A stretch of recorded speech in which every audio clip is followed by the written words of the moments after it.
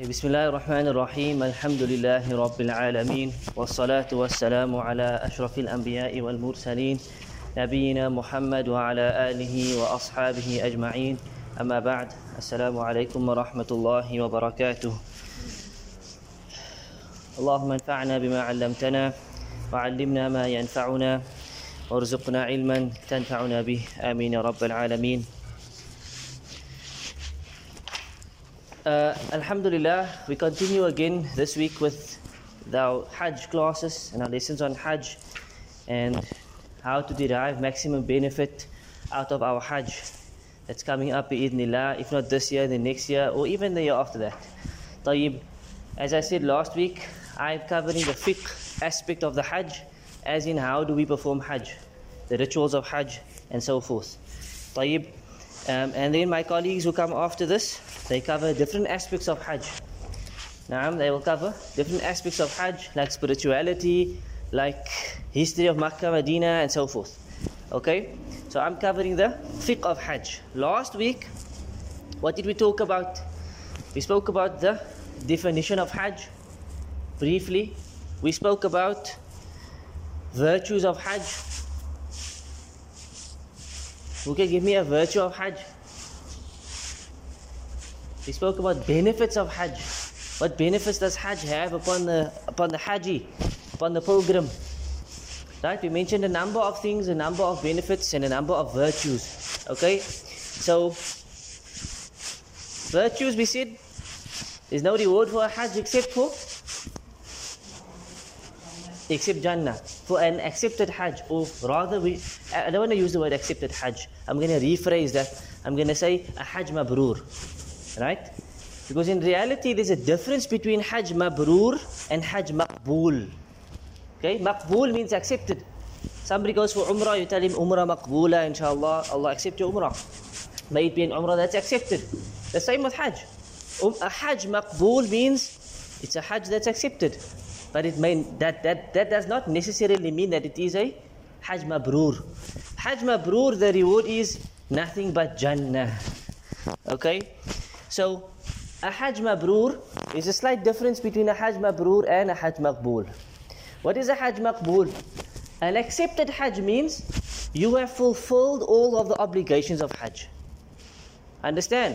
Whatever was fard upon you, for example, you were in your ihram, you were on Arafah, you went to Pelt Jamarat, you made your tawaf of ifada and whatever, sa'i, you shaved your hair or you trimmed your hair and so forth. The rituals of Hajj you have fulfilled and you were sincere for the sake of Allah. So, shukran. The shoes, just by the uncle's moving the shoes because if he leaves then it's not safe, so the shoes will be over here. Shukran to you, Abdul Rashad. So for next week, when you come, it's better to place the shoes in here because it's safer, right? Tayyib, Hajj Maqbool is then you fulfill the wajibat of Hajj. Understand? And bi'idhnillah, your Hajj is then accepted. But it may not be a Hajj that is Mabrur. There's a difference between the two. A Hajj Mabrur, the hadith says, لَيْسَ لَهُ جَزَاءٌ إِلَّا الْجَنَّةِ. There's no reward that you will get except for paradise, which is the ultimate reward in reality. So what is a Hajj Mabrur? A Hajj Mabrur means, firstly, it must be paid with halal money. It must be paid with halal income. You cannot go gamble, pay the lottery, win $1 million, take your family on Hajj. The hadith says, إِنَّ اللَّهَ طَيِّبٌ لَا يَقْبَلُ إِلَّا طَيِّبًا. Allah is pure and He doesn't accept except that which is pure.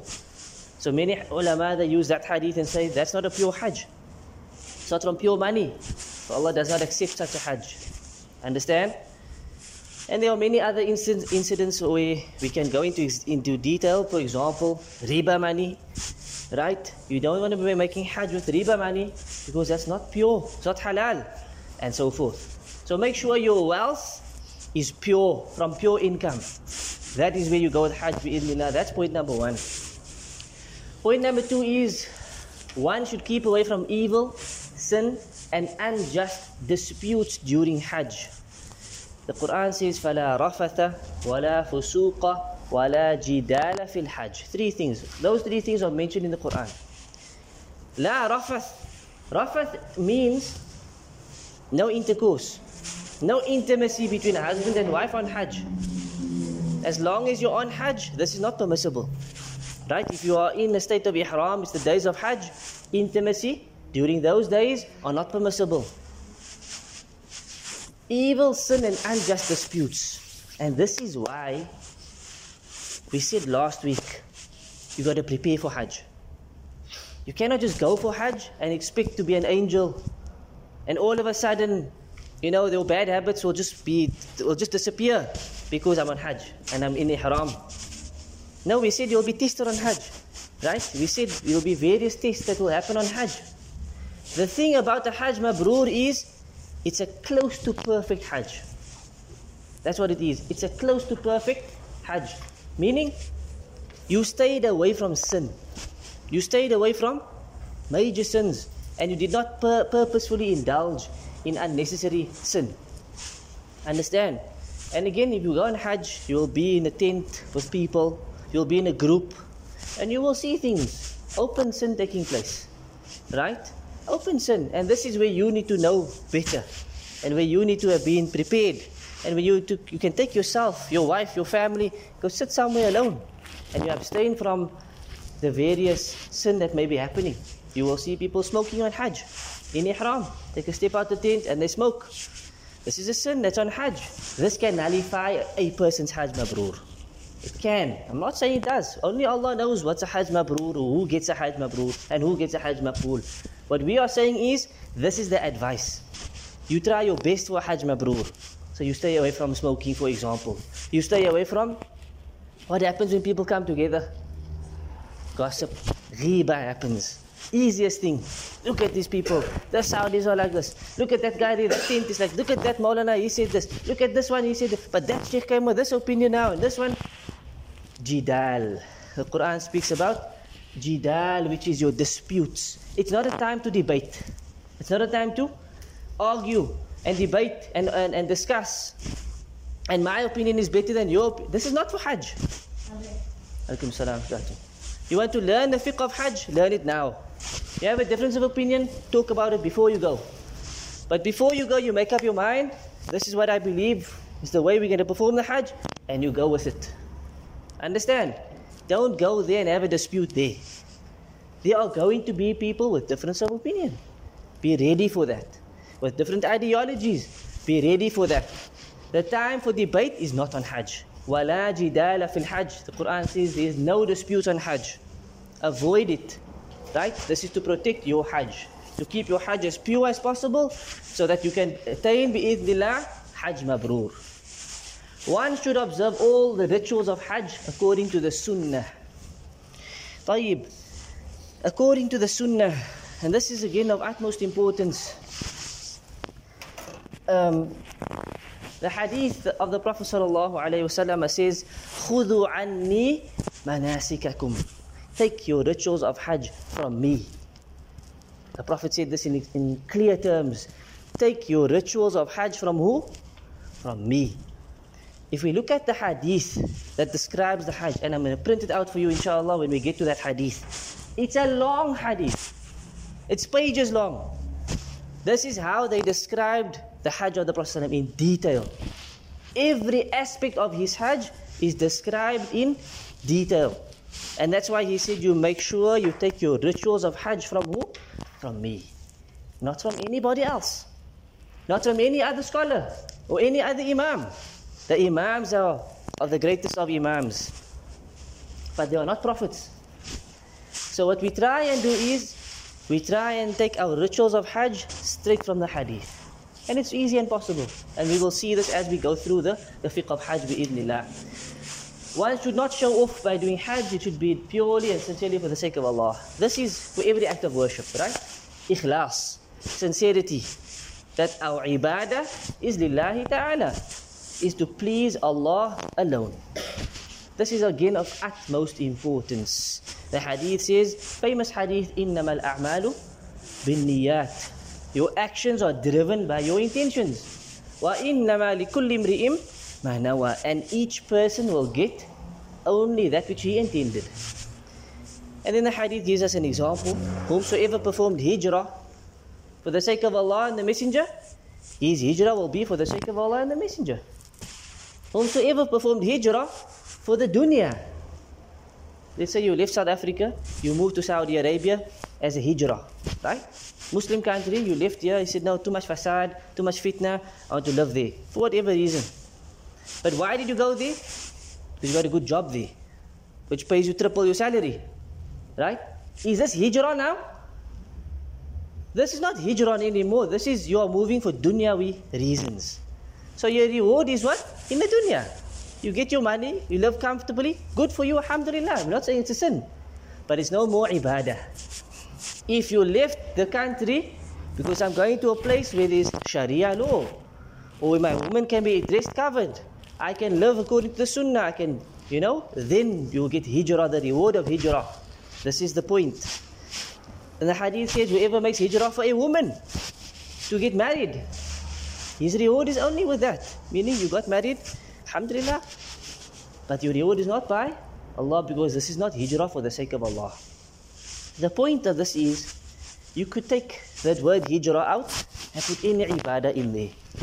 Whosoever salah was for the sake of Allah, his salah will be, your reward will be by Allah.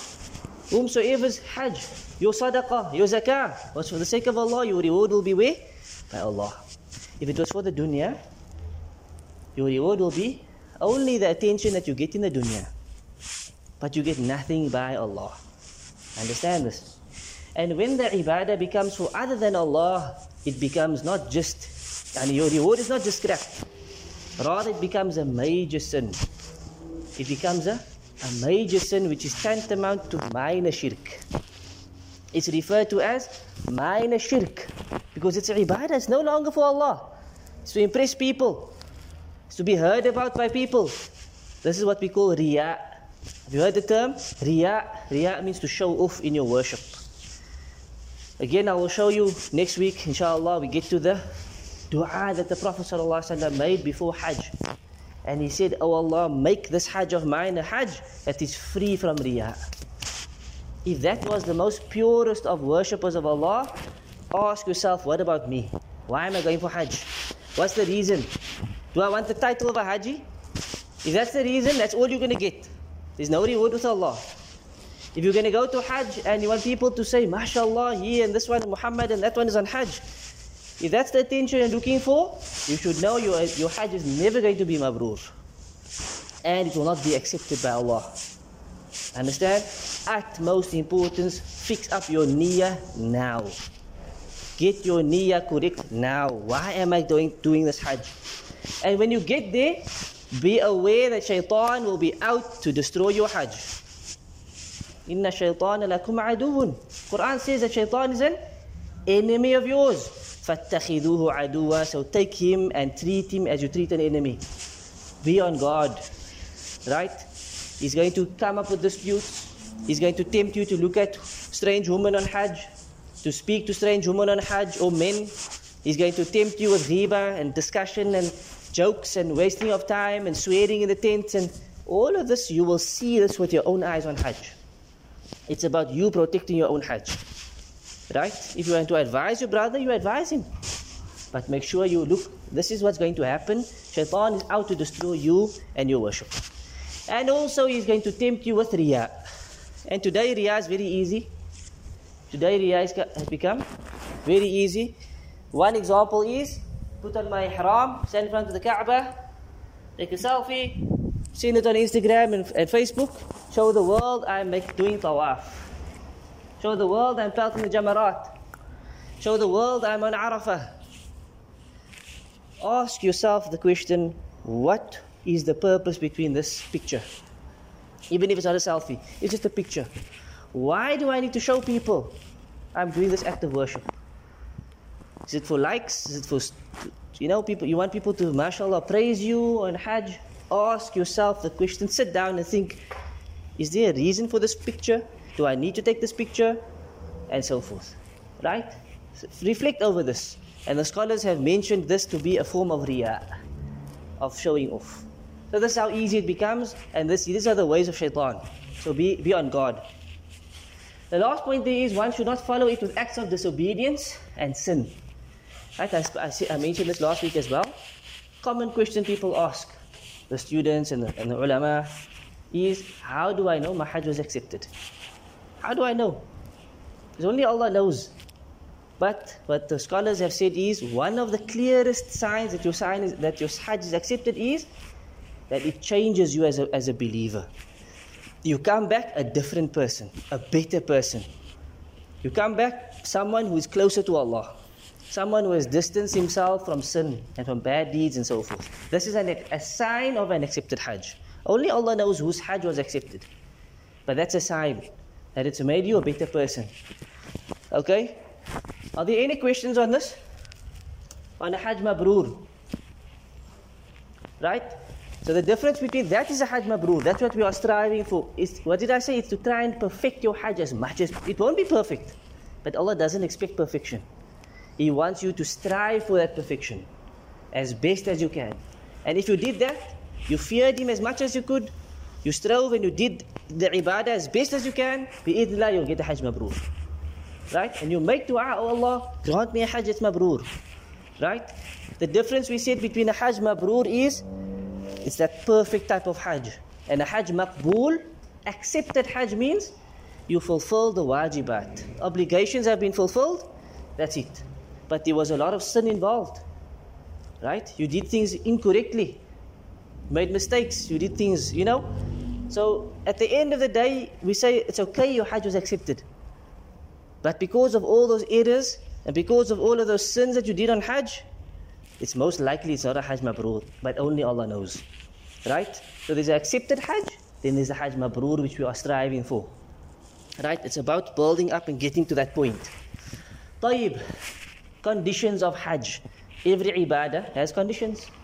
Every act of worship, salah especially, we all know conditions, must cover your awrah, must face the qibla, tahara, etc.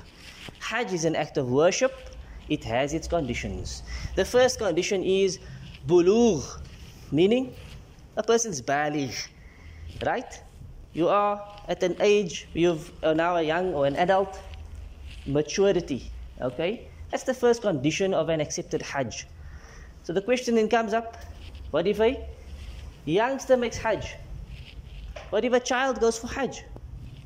Is this hajj accepted or not? What do you think? Make up an answer. What do you think? Will Allah accept this hajj? Will he get rewarded for the hajj? Yes. So what happened is there was a woman who made hajj with her child. And she came to the Prophet ﷺ and said, we made hajj, myself and the small child, toddler. Does he get reward? And the Prophet ﷺ said, yes, and you also will get the reward.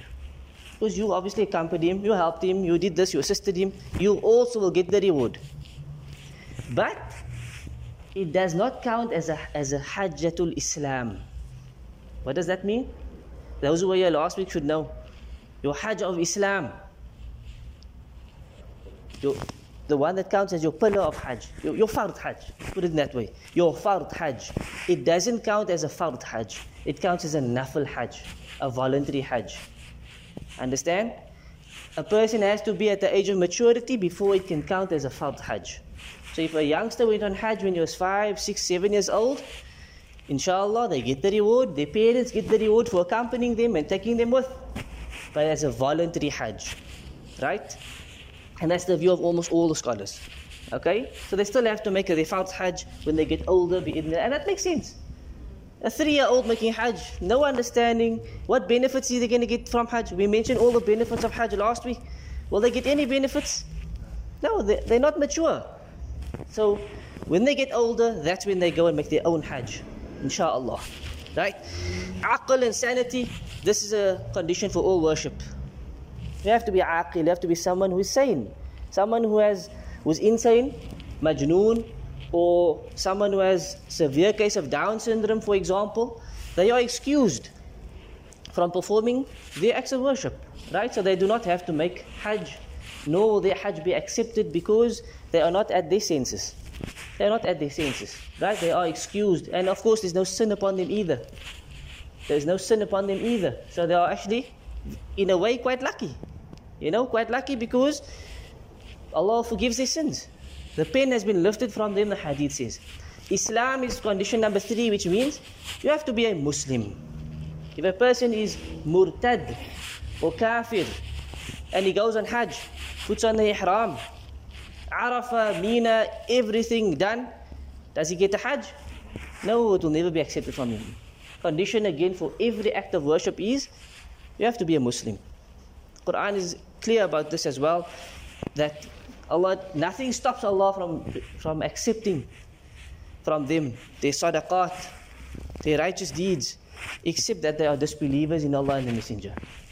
That's again for all acts of worship. Freedom refers to not being a slave, right? And I think this is not found in today's time. So that is not, again, if a slave were to make Hajj back in the day, to be accepted as a voluntary Hajj. And if they were freed, then they have to make a new Hajj, and Allah knows best. Capability is of utmost importance. As the Quran says, مَنِ اسْتَطَاعَ إِلَيْهِ سَبِيلًا, that those who are able to make Hajj, they have the capabilities to make Hajj. If you do not have the capability, the obligation of Hajj falls away from you. It's not wajib, it's not hanging on your head, right? You don't have the money. That's a big issue for most people, I would think, because it's expensive. Right? We have to save up. Most of us have to save up for a long time before we can go for Hajj, because it only gets more and more expensive. So that's the main issue that prevents a lot of people. But you don't have the money, it's not wajib upon you. So you don't have to stress and go into depression and think Allah is going to punish me. No, you don't have the money, it's not a fard upon you. Secondly, you need to have a means of getting to Hajj, a safe path. So let's say you're in a war-torn country, there's no way of traveling, but you got the money. You are excused because it's unsafe. For example, you're stuck in the middle of China, coronavirus, you can't get out the country, you're excused, and so forth. You must have a safe means towards getting to Hajj. And this includes your ride. So in today's time, it's obviously a plane for most people. Here you find people walking and cycling, and that is not an obligation. So that doesn't mean that, look, I can't afford a plane ticket, so I'm going to buy myself a nice bicycle, and then let's cycle for Hajj, because I have to make Hajj. That is not how the Sharia works. You understand? That's not an obligation. If somebody decides he wants to work for Hajj, that is his own ideas that he's following, right? That is his own, issue, right? Because walking and cycling for Hajj is extremely difficult. It's also taxing, and many other issues will come up. So that's not what we are saying that you should do. If you have the capability, it includes your wealth. Your health is another issue, and your route to getting to Makkah, and that includes your plane ride and so forth. Right? The niyyah we spoke about. I spoke about the niyyah just before this, and the importance of having a pure niyyah, that this Hajj is for the sake of Allah. Right? That again that is also a condition for all ibadah. Not just Hajj, not just Hijrah. Every single act of worship must be free from riya, must be free from any type of showing off. Right? طيب. The next issue is the issue of the miqat. Right? So we've done the shurut of Hajj now. We know the conditions that we need to fulfill before going for Hajj. They are easy. Most of them are general conditions. It applies to all worship. Some of them are specific, like capabilities and so forth. What is a miqat? Who knows what's a miqat? Where you go into ihram. Fair enough, okay. Right, so a miqat is the place by which we enter into ihram. It's the place by which we enter into ihram.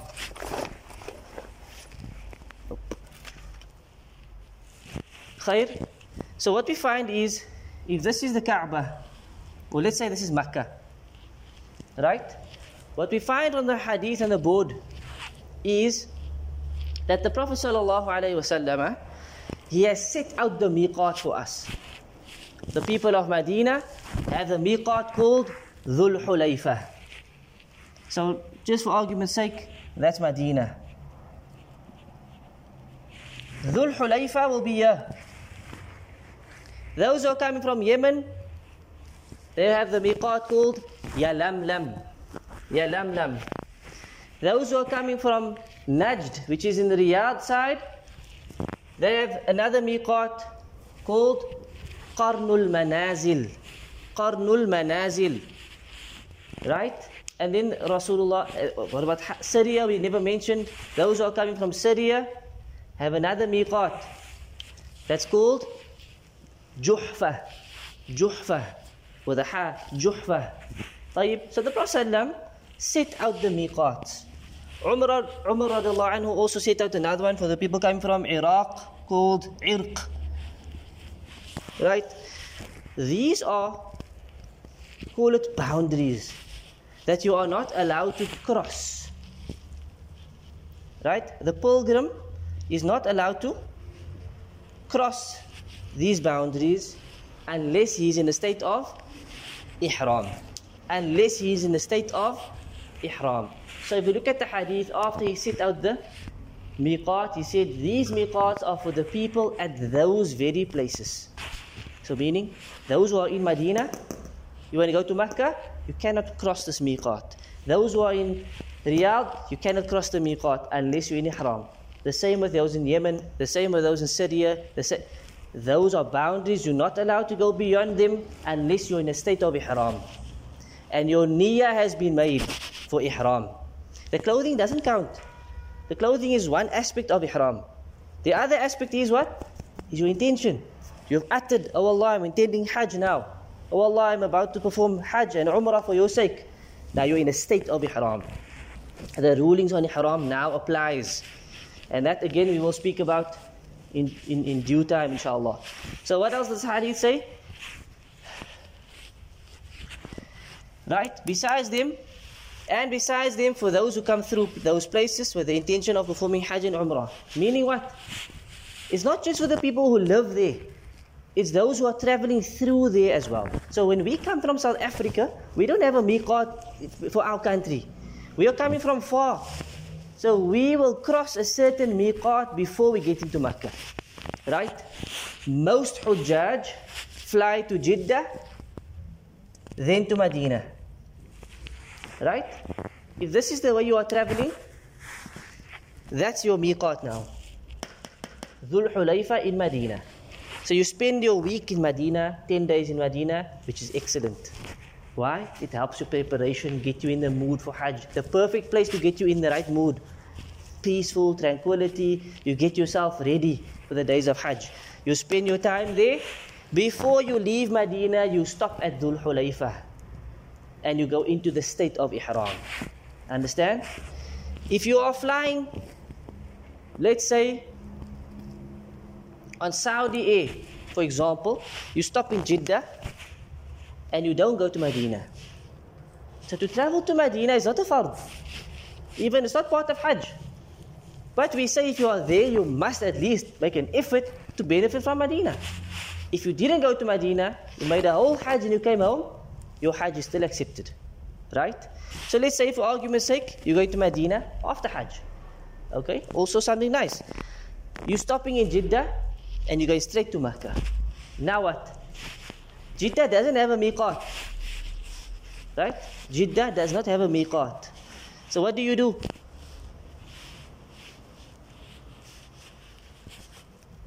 What happens is, on the plane, there is a screen and the pilot will say, for those who are going to Mecca, we are approaching the miqat. For example, the miqat of Yemen.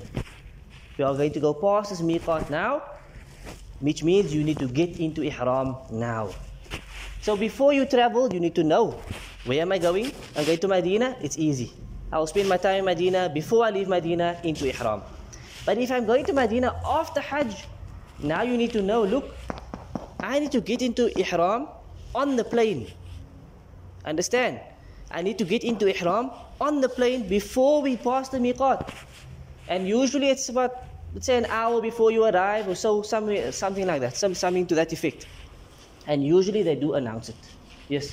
Is that advice if you let people go Makkah and then walk back immediately, or if you're staying a few days in Makkah before you perform Makkah? Okay, that's a good question, but it depends what type of Hajj you're performing.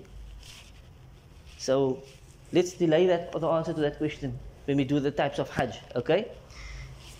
Whoever is living within these boundaries can enter Ihram from the place he starts. So let's say you live in Jeddah, or you live in Makkah. Where do you put on Ihram? From home. From home. You're living in Jeddah, there's no miqat for you, because you live within the boundaries of the miqat. You put on Ihram at home and you go to Makkah.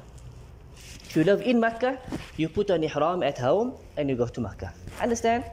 Except for the people of Makkah who are performing Umrah. That's the only exception. But for Hajj, they can do that. Right? If they're performing Umrah, they need to go to Tana'im, which is just outside of, it's actually within Makkah, but this is another issue. Okay? And the people of Makkah can start from Makkah. Right? That's basically what we have said. Okay? I'm going to answer this question when we get to the types of Hajj, inshallah. Entering Ihram from the miqat is one of the obligatory actions of Hajj and Umrah. It is not permissible for anyone to pass the miqat without entering Ihram if he intends to do either Hajj or Umrah, whether he comes by land, sea or air. This is what we said. You must be in a state of Ihram when you pass the miqat. Right? It's not permissible to go past. So what happens if you go past? Let's say you're in Medina. If you're on an airplane, there's something different. You can't go back. Right? If you're in Medina and you went past, what should you do? You should actually go back. Go back to the miqat, into Ihram, and you go. If you cannot do that, if he does not do that, enters Ihram from passing the miqat, he has to offer a sacrifice, meaning you should slaughter a sheep in Makkah and distribute its meat to the poor. You now have to pay a ransom because you have passed, you have not fulfilled one of the wajibat of Hajj. So there's like a punishment, right? A sacrifice. Now you have to slaughter a sheep, and the meat has to be distributed to the people of Makkah. Today's time, it's very easy. Back in the day, you had to go to the slaughtering house, slaughter, get the meat, go distribute. Now, you just go to a little, small office, they do it for you. You just got to pay 400 riyals, 500 riyals, right? And they will sort it out for you. Understand? But otherwise, that is the ruling for those who pass the miqat without being in a state of ihram. So it's important to take note of that so that does not happen to you. Other point here is, if he intends to do either Hajj or Umrah. So let's say I go to Jeddah for conference. So I'm passing the miqat now, right? In the plane, I get into Jeddah. Do I have to be in ihram? No, because I'm not going for Hajj or Umrah. Are you with me? So I don't have to be in a state of ihram in that case. Yes? Yeah, with the sacrifice, what is the time period that applies that we're paying? Allah A'lam. I would say before you start your Hajj, at least. So as soon as you get to Makkah, like I said today, it's easy. You get there, you just go to an office, and these offices there are many of these offices. If you don't know, go to your agent, say, look, this is what has happened to me, I need to pay. They will show you where those offices are, and you pay it. I mean, the quicker you do it, the better. Because now you're out of that sin. You're out of that issue. You understand? طيب. It was narrated from Salim ibn Abdullah ibn Umar, the grandson of Umar ibn Khattab. He narrated from his son, who is the son of Umar ibn Umar, that the Messenger of Allah sallallahu alaihi wasallam never entered ihram except from the mosque, meaning Dhul Hulayfa. Where is Dhul Hulayfa? Medina's miqat. So what does this prove? Where do you go into a state of ihram? From the miqat, and not from Masjid al-Nabawi, and not from your hotel room. Understand this? This is where he used to go into a state of ihram. Yes? Okay. Yes, so today, that mosque is still existent. It's a huge mosque, right? And all the buses and taxi drivers, they usually stop at the mosque. unless he tells you, I'm not stopping, I'm in a rush. And that's another issue, right? But usually they stop at the mosque. If you get to the mosque, it's a big mosque and a lot of showers and changing rooms and for people to go into ihram, for people to freshen up and so forth, right? The next hadith, I might as well just put it up, mentions that the Prophet ﷺ also went into ghusl, right? It was narrated that the Prophet changed his clothes and did a ghusl at Dhul Hulayfa. Now, most people don't do this anymore. Why? It's an inconvenience to do it. That's why. Why? We have bags. We want to travel to Makkah now with all of our luggage. So what's the easiest thing to do? Take a ghusl in the hotel, freshen up, pack your bags away, put on your ihram, and jump in the bus and you're ready to get to Makkah. So this sunnah has been lost to many people, right? So if you have the option to do this, the reality is you're not by yourself. You're in a bus full of people. You're traveling as a group. If you have the option to do this and you think it's okay for you to do this, then you do it this way. If you feel it's going to be difficult, then avoid the ghusl at Dhul Hulayfa. Because you're going to take your towel with, you're going to take your everything else with, your shampoo, your soap. Because we're going to speak about the ihram issue and the perfuming and all those things, right? We're going to get there. But all that things you want to take with you. So it can be a bit, unless you're traveling, nicely with another small bag on the side, fine. But the least that you should do is this. Let's say the bus driver tells you and the group tells you, you are not going to stop at Dhul Hulayfa. We're not going to get out the bus. We're just going to stop maybe. Then put on your ihram, but do not formulate your intention yet. So basically you're just wearing a towel. And you're just wearing a normal abaya for the women. They don't have to wear anything specific. For the men, you're just wearing your towels. Right? When you get to Dhul Hulayfa, now you make your intention. Because now you are going into a state of ihram. Understand this difference. It's one thing to put on the towels there. It's another thing to go into the state of ihram. Understand? Imam Malik, rahimahullah, Imam of the Maliki madhab, he was the Imam of Medina in his time. And one day he found a man putting on his ihram outside Masjid al-Nabawi. He said to the man, Dhul Hulayfa is just down the road, a few kilometers. And the man said, no, I want to put it on here. He said to him, but the sunnah is to go there. He said, but this is Masjid al-Nabawi. It's better than Dhul Hulayfa. See the logical argument. And what did Imam Malik say to him? But the Prophet ﷺ did it there. Can you do better than him? And this is proper logic. That's your logic, but this is logic of the sunnah. And you cannot beat this. He said to him, you cannot do better than this. Go and put it on there. But, as I said, it may not be possible. So we have to be prepared for these type of obstacles as well. You may want to do something a certain way, but the group's going to tell you, you can't do it that way. In that case, inshallah, you are excused. Your intention was there. You will get what you intended. Remember this, don't cause a fuss and a fight and an argument, because that's also not what we want from Hajj. So think about what we are doing. If you know it's going to cause an issue, you know what your intention was. But because of the circumstances, it's not possible. And you feared Allah as much as you can, right? But try and do this as much as we can.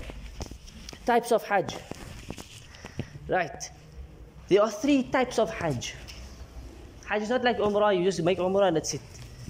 Has everybody made Umrah here? Anybody not made Umrah? Okay. Khair. Umrah is very simple. What is Umrah? Put on your ihram, get to Makkah, make tawaf around the Kaaba 7 times, go to the Sa'i, Safa, Marwa 7 times, cut your hair, Umrah is done. Very simple. Very, very simple. Okay? So all of those details I will get to. Tawaf, Sa'i, how do we do it, what must we recite, all of that we will get to. Ihram, rulings on Ihram, what's allowed, what's not allowed, what's Sunnah, all of that we're going to get to. Right? So don't worry.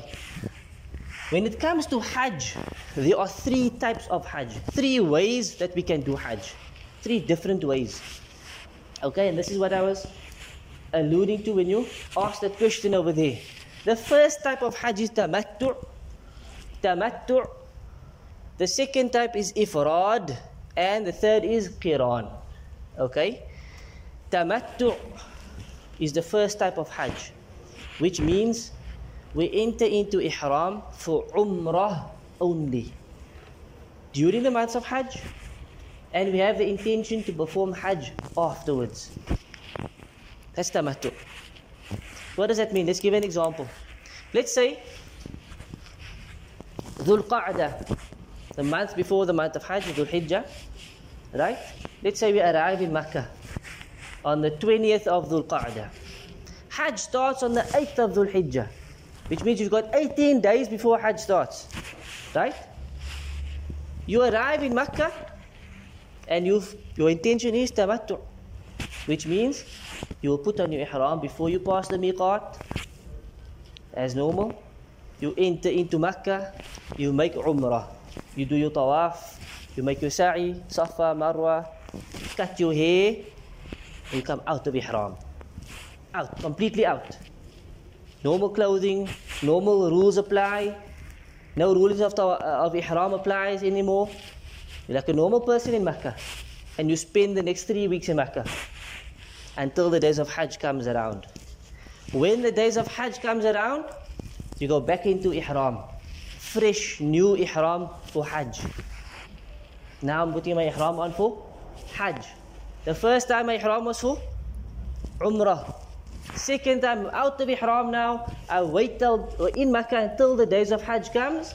I put on my ihram again and I go into Mina. Hajj starts in Mina, right? And we go to Mina on the 8th of Dhul Hijjah, which is known as the day of At-Tarwiyah. It's known as the day of At-Tarwiyah. You enter your ihram now for Hajj only, and he only does the actions of Hajj. Right? So tamattu' involves a complete umrah and a complete Hajj. And as far as I know, most of our Hujjaj perform tamattu' Hajj. Because when we get to Makkah, there's still some time before Hajj starts. Understand? There's still some time before Hajj starts. Okay? Do we all understand this? Yes? So when you're in Makkah and you're on a Umrah, then they also leave Makkah. So if you're in Makkah, Yeah. then you go to Tana'im, which is a mosque just a little bit away from the Haram. You take a taxi there or bus there or something, and you go into ihram from there. You don't need to do that on the 8th of Dhul Hijjah. You don't need to go to the No. Oh, okay. So let's say you entered Makkah, you made your Umrah, come out of your ihram. Right? Before you go to Mina on the 8th and you put on your ihram, you put it on from wherever you are. Your hotel room, you go to. Most people again will not be in Makkah anymore. You will most likely be in a town called Aziziyah, which is just outside of Makkah, or an area called Aziziyah. Right? So if this is Makkah, right? Let's say Aziziyah is down the road, it's here. And then Mina is over here.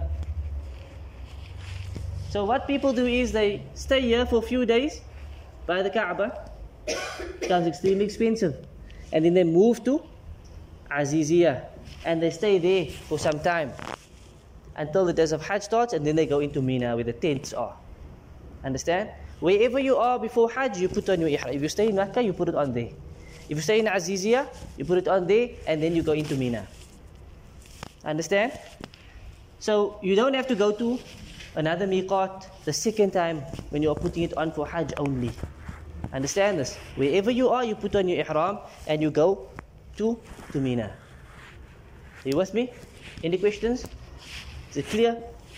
I answered what your concern was, right? So the initial thing is you have to put it on before you pass the miqat, even if Hajj is in next month, because you are going to perform tamattu'. Right? If you are going to perform ifrad, on the other hand, ifrad comes from the word fard, with a dal, not a dad. Fard. Fard with a dad is obligation, right? Fard with a dal means something that is one. Ifrad means something singular, which means it's only Hajj, no Umrah involved. Ifrad means I'm going to Makkah to perform Hajj only. No Umrah. The opposite of Tamattu. So when you get to Makkah, you perform the Tawaf of arrival, which is called Tawaf al-Qudum. You make Sa'i for Hajj, not for Umrah. Make Sa'i for Hajj, not as a Umrah. And he does not shave or cut his hair, and he does not exit Ihram. You stay in Ihram until Hajj starts. Right? He remains in Ihram until he exits Ihram after stoning Jamaratul Aqaba on the day of Eid, which is the 10th. You will stay in Ihram. So let's say you came to Makkah on the 1st of Dhul Hijjah. Hajj starts on the 8th. If you are doing Ifrad Hajj, it means you stay in Ihram from the 1st till the 10th. And that's very difficult. That's very difficult, especially for the men. There's a spiritual aspect which is difficult. There are certain things is not allowed. Then there's a physical part that's difficult, like having no underwear and it's hot and you only got towels on your body. Towel gets, you can shower. If you're going to speak about the Ihram, let's not go into Ihram yet. Showering in Ihram is no problem. You can shower in Ihram. I'll show you a hadith. The Prophet showered in Ihram. You can't lose hair. We're going to get there. Let's not jump the gun. Next week we speak about the Ihram. Right? So Ifrad is okay if you come into Makkah on the 8th or the 7th or the 6th. But before that you don't want to be doing Ifrad. Otherwise you're going to be in Ihram for a long time. I used to do a lot of Ifrad Hajj. Why? When I used to go from Medina to Makkah, I used to leave on the 7th. I get to Makkah the 7th at night. I make Tawaf al-Qudum and Sa'i if I wanted to. Because Sa'i can also be delayed. Because you are performing Hajj. There's one Sa'i of Hajj. You can either do it in the beginning or the end. So I used to do Ifrad because I was in Makkah for a short period of time. I would make Hajj and go back to Medina. Understand?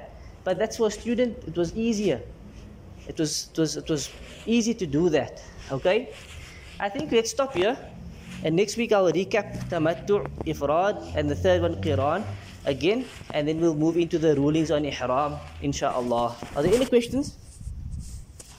So just to recap, when you do the Ihram, when you basically enter over the miqat, like if you once you're in, and you're in the area that the miqat doesn't come into play, then you can put your ihram and go from wherever you are. It's only when you enter on the first time when you're near. Correct. And your ihram must be made at a specific point. Correct. A specific location. Correct. At the miqat that you are within. So most of the time it's Medina. So before you pass at miqat, you have to put on the clothing of ihram, get yourself into a state of ihram. Like for example, you will say Labbaik Allahumma Hajj or Hajjan wa Umrah, depending on what Hajj you're going to make. Right? So Labbaik, oh Allah, I'm here to perform Hajj and Umrah for Tamattu'. Labbaik, oh Allah, I'm here to perform Hajj only for Ifrad. Understand? That has to be done before the miqat. Once you pass the miqat, you're now already in the state of ihram. You perform your Umrah, finished, come out of ihram. After that, wherever you are, you put on your ihram and you go for Hajj. There's no miqat after that, basically. You spoke about Mabrur and Accept. Yes. Difference. What's the difference? What's the difference? Someone will answer you here, who was here earlier. An accepted Hajj is a Hajj with all of your fard obligation, your acts of worship was done correctly. Correct. But Hajj Mabrur is a Hajj when you start for perfection, it's free of sin, it's done according to the Sunnah of the Nabi Muhammad sallallahu alayhi wa sallam, and the only reward for it is Jannah. Correct. So there's a specific reward for Hajj Mabrur. The hadith says Hajj Mabrur has no reward except Jannah. Right? But what's the difference between the two? Hajj Maqbool, as she says, means you fulfill the wajibat. You went to Arafah, Mina, felt the Jamarat, etc. But what you didn't do was stay free from sin, for example. So on your Hajj, you were busy with ghiba in the tents, and you were smoking outside, and you were talking to strange women, and you were looking at other women, and all of these haram things that takes place on Hajj. That can cause your Hajj not to be Mabrur any longer. So the wording that she used was, you strive for perfection in that Hajj. Stay away from sin and so forth. So Hajj Mabrur, and then you get a Hajj Maqbool.